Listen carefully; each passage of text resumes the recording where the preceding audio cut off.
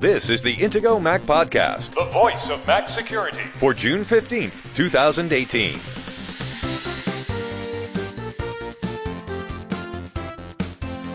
In this week's episode, we discuss the differences between purchasing your Mac applications from the Mac App Store or directly from a developer's website. Plus, the latest changes in the App Store guidelines target crypto mining apps.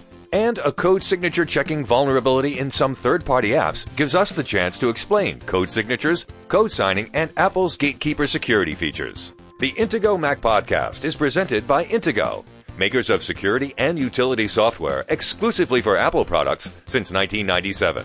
Now, here are the hosts of the Intego Mac Podcast, Kirk McElhearn and Josh Long. It's been a slow week, Josh. It's like this every summer after Apple's Worldwide Developer Conference. They announce a lot of new software, and then everyone just relaxes. Yeah, it's pretty typical. I've been playing around with iOS 12 beta. I haven't really done much with Mojave. I've tried to install it, and I ran into some issues and trying to set up my own virtual machine on my Mac so that I could play with it.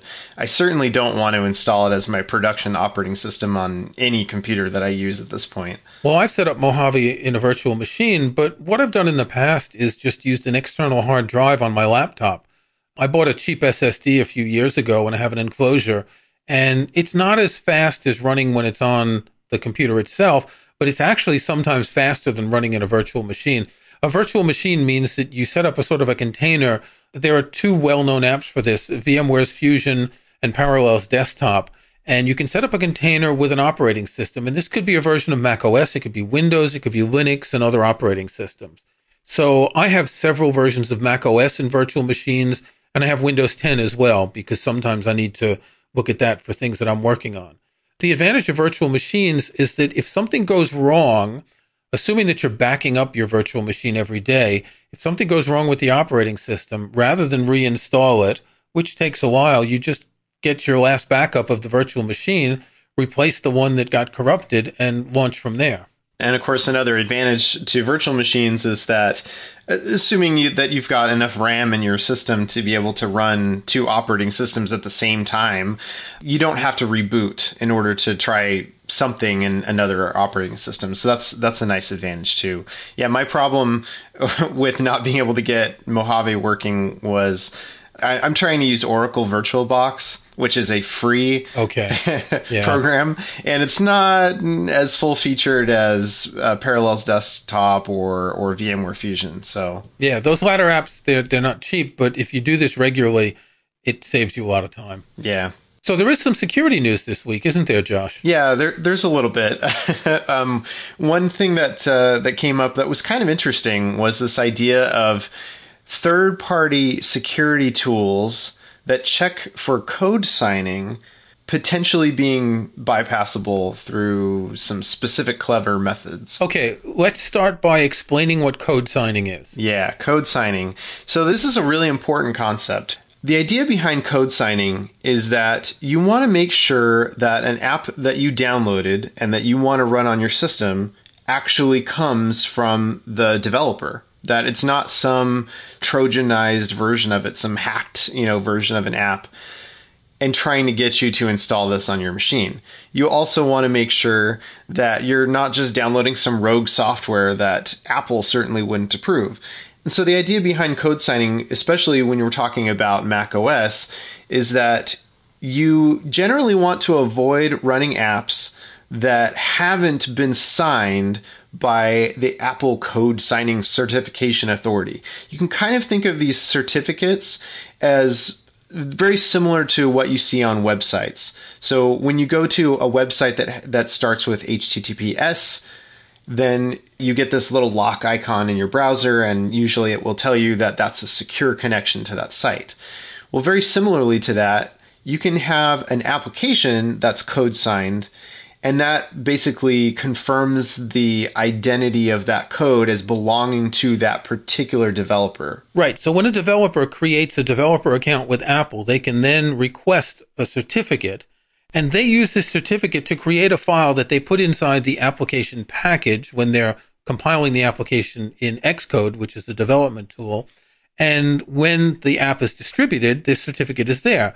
Now, there are two ways that this certificate can work. It can confirm that an app is from a specific developer, and if you buy apps from the Mac App Store, that helps indicate who has created an app. And if you get the app through the Mac App Store, it helps confirm. And I guess when you download an app through the Mac App Store, that certificate is validated.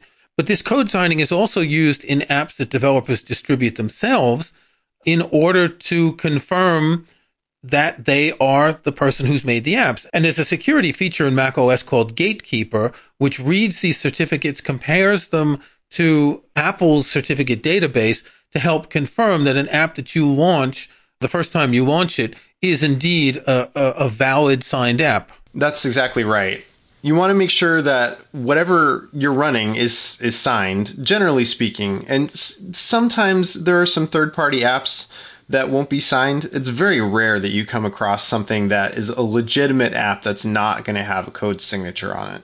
Gatekeeper is a feature that works under the hood, but you can control it a bit from the security and privacy preference pane in System Preferences. If you click the General tab, you'll see a section at the bottom, Allow apps downloaded from App Store or App Store and identified developers. Now, both of these depend on code signing, but the first option will only let you run apps that you've downloaded from the App Store. The second will let you run apps that you've downloaded from developers that are code signed. There used to be an option to allow apps downloaded from anywhere, and a couple years ago, Apple hid that.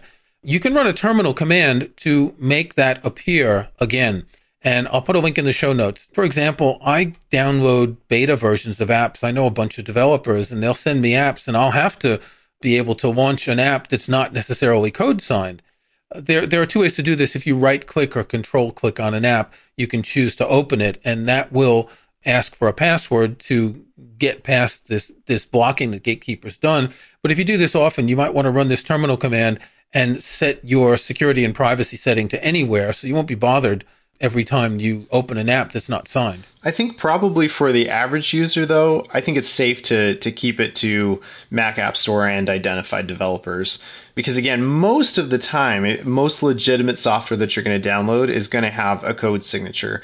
The exceptions would usually be if it's a really small developer and they don't want to pay the $100 a year Apple tax. 99, come on. To get a developer certificate from being part of that official Apple developer program. If they choose not to be in that program, then, they won't be able to have an Apple official signature on their apps. Again, that's a pretty rare case where you're going to come across an app that has that little usage that the developer is just not going to buy a certificate, essentially. There's one useful thing about code signing. These certificates are checked in real time. So if it turns out that an app developer has done anything malicious, Apple can pull the certificate. And when your Mac tries to launch the app, it will get a response from Apple's, I guess, certificate server, would you call it that, saying, hey, this certificate is no longer valid. And that's a good thing because this can protect you. You may have an app that you downloaded that may be doing something malicious and something that might not get noticed. And if Apple had reported it, they can basically pull the plug on the app. Right. And this actually has happened many times where, it's become a lot more common for Mac malware to actually be code signed. Sometimes this might be, somebody who's developing some malware actually signed up for an Apple developer certificate so they could sign their apps. The other possibility is that sometimes that developer's account might have been hijacked, and now someone has the ability to pretend to be some legitimate developer and sign an app. Either way, once malware is known to have used that developer account to sign code, Apple can easily pull that, as you mentioned. So it does actually happen. We see this a lot more where malware is being signed, both on Mac and it also happens on Windows and other platforms as well. Okay, so that's what code signing is. Now explain what this vulnerability is that apparently has been able to bypass code signing for years. Yeah, this is a kind of a clever trick. And if I understand this, essentially what's going on here is that if you use a third-party app to check out the code signatures on a program, what most programs were doing was really only checking one of the binaries. Now, this gets a little technical, but essentially you've got some different binaries within an app, potentially. So remember way back in 2006 and earlier, Apple was using a different processor architecture. There was the PowerPC processor. And so macOS apps can include PowerPC code. They can also include 32-bit Intel processor code. They can also include 64-bit Intel processor code. So there's a few different possibilities for different binaries or kind of apps within that app that can be launched. Depending on what your particular Mac is, that determines what code gets launched when you double click on an app. So if there's 2 or 3 different options there, and the first one that gets checked by a third-party utility is code signed, but the second one, the one that might actually be running on your system when you double click the app, if that's not signed or if it has an invalid signature, then some third-party utilities may not catch that. That's sneaky. Yeah, it is pretty sneaky. Yeah. This is not something probably that's going to affect too many people because, again, this is if third-party apps are checking your code signatures, if that's what you're relying on to see if an app is signed. Apparently, this was something that was not well documented by Apple, and that's why it's specifically third-party utilities that have a problem with checking these signatures. Now that it's known, companies that make a signature checking app have begun to update their apps to properly identify if any of those binaries inside of an app may not actually be signed or properly signed. Okay, in other news, Apple has updated their App Store guidelines to add some new restrictions to what apps can do. Yeah, and this is kind of funny because we've talked recently, not too long ago anyway, about the idea of cryptojacking and even for a Mac app that was briefly in the Mac App Store that allowed the developer essentially to use your computer to mine cryptocurrency. At the time, I think we talked about how it's certainly not something that Apple wants to encourage developers to do, and that depending on how you read Apple's App Store guidelines, it probably was not acceptable to Apple based on the guidelines at the time to do this background cryptocurrency mining as, at least in the way that particular app was doing it. Well, now Apple has put some very specific language in saying that you cannot run processes that are unrelated to your app in the background, and they specifically say such as cryptocurrency mining. Right. Another change to the App Store guidelines is the ability to collect data from your contacts. Right. And this is something that you want to probably avoid if apps are grabbing your contacts. Well, they can do some nasty things with that. Well, the main reason that some apps want to access your contacts, for instance, the calendar app, or if you use a third-party calendar app, it's so you can add the names of people you're inviting to events. If you're using a different email client than Apple Mail, it needs to be able to access your contacts. So there are some legitimate reasons for this to happen. Certainly, yeah. And of course, one of the common things that you might come across is, for example, a game that, wants to connect you with all of your friends who might have also signed up to play this game. Like that game Cricket with Friends, for instance. Yeah, right. So there's lots of these games out there, and a lot of times they'll want to connect to your Facebook account because that's where people tend to have all their friends, but sometimes they'll actually request your contacts. And once you've given up that right, to the privacy of your contacts, that app will continue to have access to your contacts in the future. Anytime that you run that app, it can check your contacts again and provide that to the developer. And who knows how safely and securely they're actually storing all of your precious contact information. Right. So it's not even that you're at risk because you did something dumb. You're at risk because your friends did something dumb. And that's what's really annoying. Indeed. We got an email from, he says his name is John, but that could be an alias. He says, on one of the podcasts, I heard you recommend having the fraudulent website warning feature active on browsers. Are you aware that the feature sends every URL you type or click to Google? That's not exactly how it works, John. And If you check on Apple's support forums, you'll see tons of people who are asking why they see a message in Safari saying that this service is unavailable and that there hasn't been an update in 2 days or 7 days or whatever. What Safari does is it downloads a database that Google builds. It doesn't check each URL or link when you click it. It checks before it even sends a request to a web server. So it's not tracking what you're doing. This is a database that all the big companies are involved in. And, the fact that Apple is using this shows that they think it is extremely secure. So you have nothing to worry about as far as this is concerned. Now, other browsers may implement this differently. There are 2 different ways that this can be used, but Apple definitely uses the one where they have to download the information. We're going to take a break, and when we come back, we're going to announce this month's winner of a $100 Visa gift card. We give out one of these each month to people who answer our survey. There'll be a link in the show notes to the survey, so if you want to be next month's winner, hop over and answer some questions. School's out, and your kids will have more time than ever to spend on their favorite activities. And if those activities mean spending more unsupervised time online, you might want to consider using controls to manage your kids' computer access. And of course, Intego has you covered. You may be familiar with some of the basic parental controls offered by Apple, but Intego takes your control of security much further than that. At the Intego.com website, we've got side-by-side comparisons of Apple's built-in security and the advanced features of Intego Content Barrier. Content Barrier is a suite of software that gives you more complete parental controls for peace of mind. And now, through the end of June, you can purchase Content Barrier Secure X9 at 40% off. It's a great way to start protecting yourself and your children from harmful online content. And guarding your children's online activities is crucial when you can't always be there to protect them. With Content Barrier Secure X9, you will be. Save 40% on Intego Content Barrier Secure X9 now through the end of June, and have a real safe summer.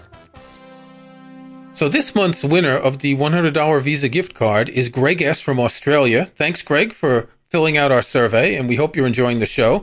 We'll be in touch by email, and we're very happy to share this with you. Josh, we were talking about code signing in the Mac App Store, and I thought it might be a good idea to discuss the pros and cons of buying Mac apps from the Mac App Store and directly from developers. Now, if you're like me, you've probably got lots of apps on your Mac, right?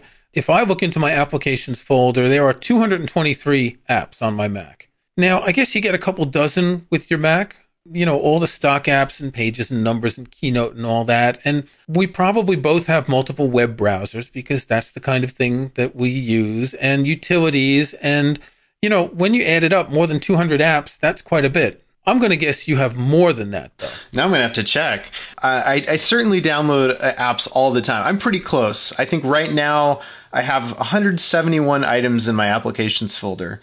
So you're a novice. It's getting up there. So do you buy a lot of apps from the Mac App Store or not? No, and I don't necessarily keep them on my Mac when I do download something. Sometimes I'll check something out and it's not exactly what I was looking for, and then I'll delete it. But yeah, I do download a fair number of apps, I would say. The Mac App Store has a number of advantages, and the first that we just discussed a few minutes ago is code signing. You know that when you download an app from the Mac App Store, that it is safe. As you said, there have been a couple of cases where certificates have been revoked, and even apps in the Mac App Store, but it's relatively rare. You can pretty much trust the Mac App Store isn't going to be providing Trojan horses.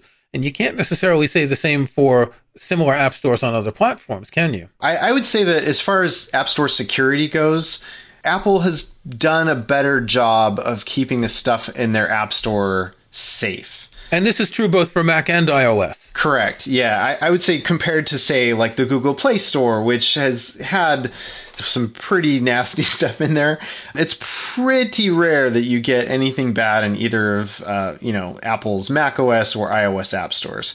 It does happen from time to time, but usually those things get caught fairly quickly and pulled from the store. And it's certainly, I would say, not as prevalent of an issue as it is for other stores such as Google Play. So one of the things about the Mac App Store that makes it really easy to buy apps is that there are no serial numbers. When you buy an app, it's linked to your Apple ID, and you don't have to remember a serial number or save the email you got with the serial number or even remember which email address you used to buy it, which often when you register an app, you have to put an email address and a serial number.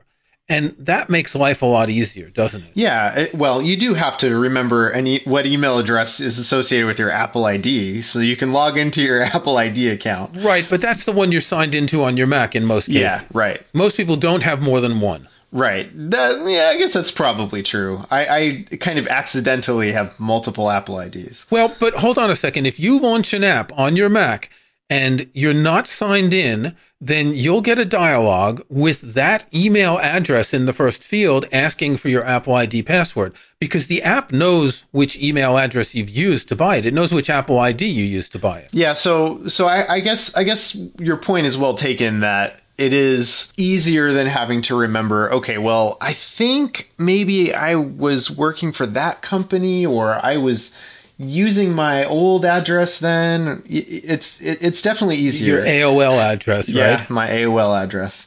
It's also easier to pay. You've got a single account. I have never felt that I couldn't trust Apple when I'm paying for something online. You've got the one account that's the same account for your iOS apps, the same account for iTunes, for music, for movies, for Apple Music and all that. So you've got a single payment source and you don't have to update your payment information. It's already recorded, which of course Apple has done this because it's a frictionless process. It's so much easier to get people to buy an app with a single click than it is where they have to click and go to another page and fill in credit card information and address and go through all sorts of hoops. So you can buy apps relatively quickly like this. Another advantage is that you can install apps from the Mac App Store on any Mac that you use. Now, they say for personal use, if you're a business or a school, then obviously that would be sort of bending the rules. But if you've got several Macs and you want to install an app, you don't have to worry if the license is for multiple Macs or just for one. That is a nice advantage. You have all sorts of potential ways of having certain apps licensed if you're buying from some other party. But with Apple, you know what you're getting. You know exactly that if I download this app, I can run it on whatever computers that I want to run it on, that are my personal computers that I'm signed into the App Store using my Apple ID on. And one of the other advantages that I think is really useful is the fact that updates are centralized. You open the App Store app and you click on the Updates tab and you'll see how many updates there are. And these are apps from different developers that have been updated at different times. And you don't have to worry about the app that you launch and then you get a dialog asking if you want to update, or an app that says, well, if you need to update from this older version, you have to go to our website and download a new one because we've changed our updater. So with the Mac App Store, you don't worry. All your updates come in the same place. It's very easy. Yeah, and that's something that I particularly like because there are few things that bug me more than that app that I run every once in a while, and every single time I run that app, it checks for an update and immediately blasts me with, hey, there's an update available. You should install this now before you do any of your work. Yeah. Leave me alone. All I wanted to do was use the app for a minute here, and you've already got update notifications popping up in my face. So I definitely agree that it's nice to have that centralized update feature. There are some advantages to buying directly from developers. And the first of these is that apps are more flexible. We've talked in the past about sandboxing. Sandboxing is limitations that apps can't just do anything if they're in the Mac App Store. If you buy something directly from a third-party developer, and this has nothing to do with code signing, the app can access more parts of your file system. It has the ability to do more things.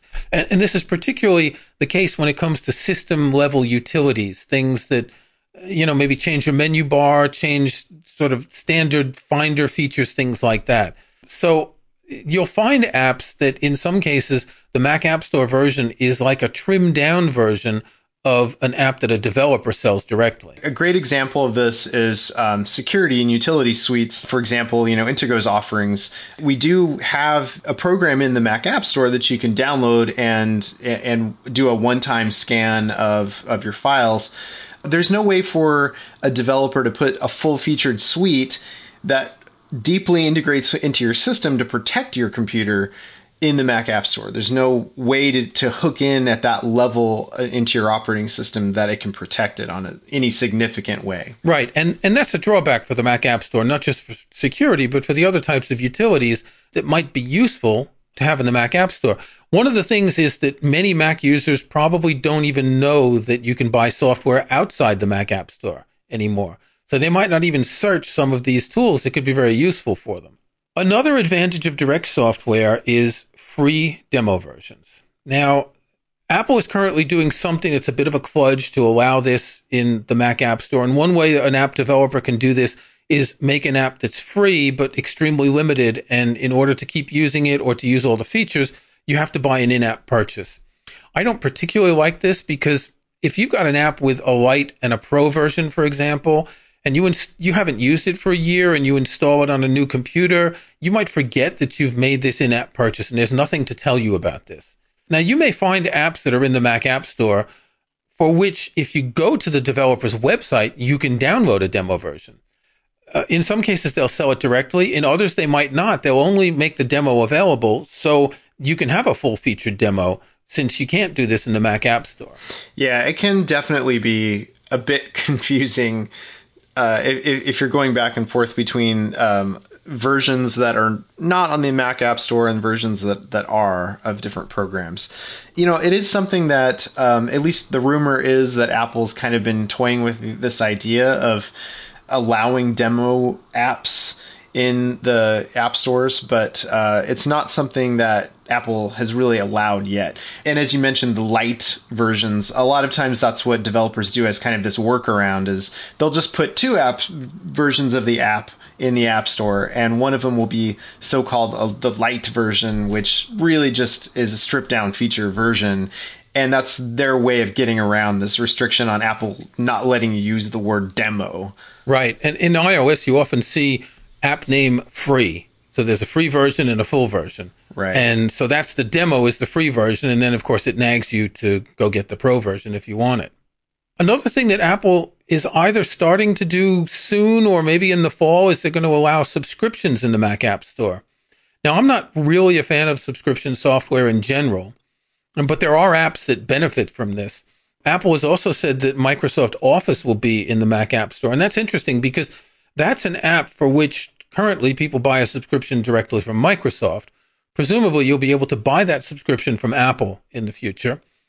When you buy this from Microsoft, you have a limit to the number of devices you can use it on, depending on which license you've bought, the home, business, or pro, or whatever.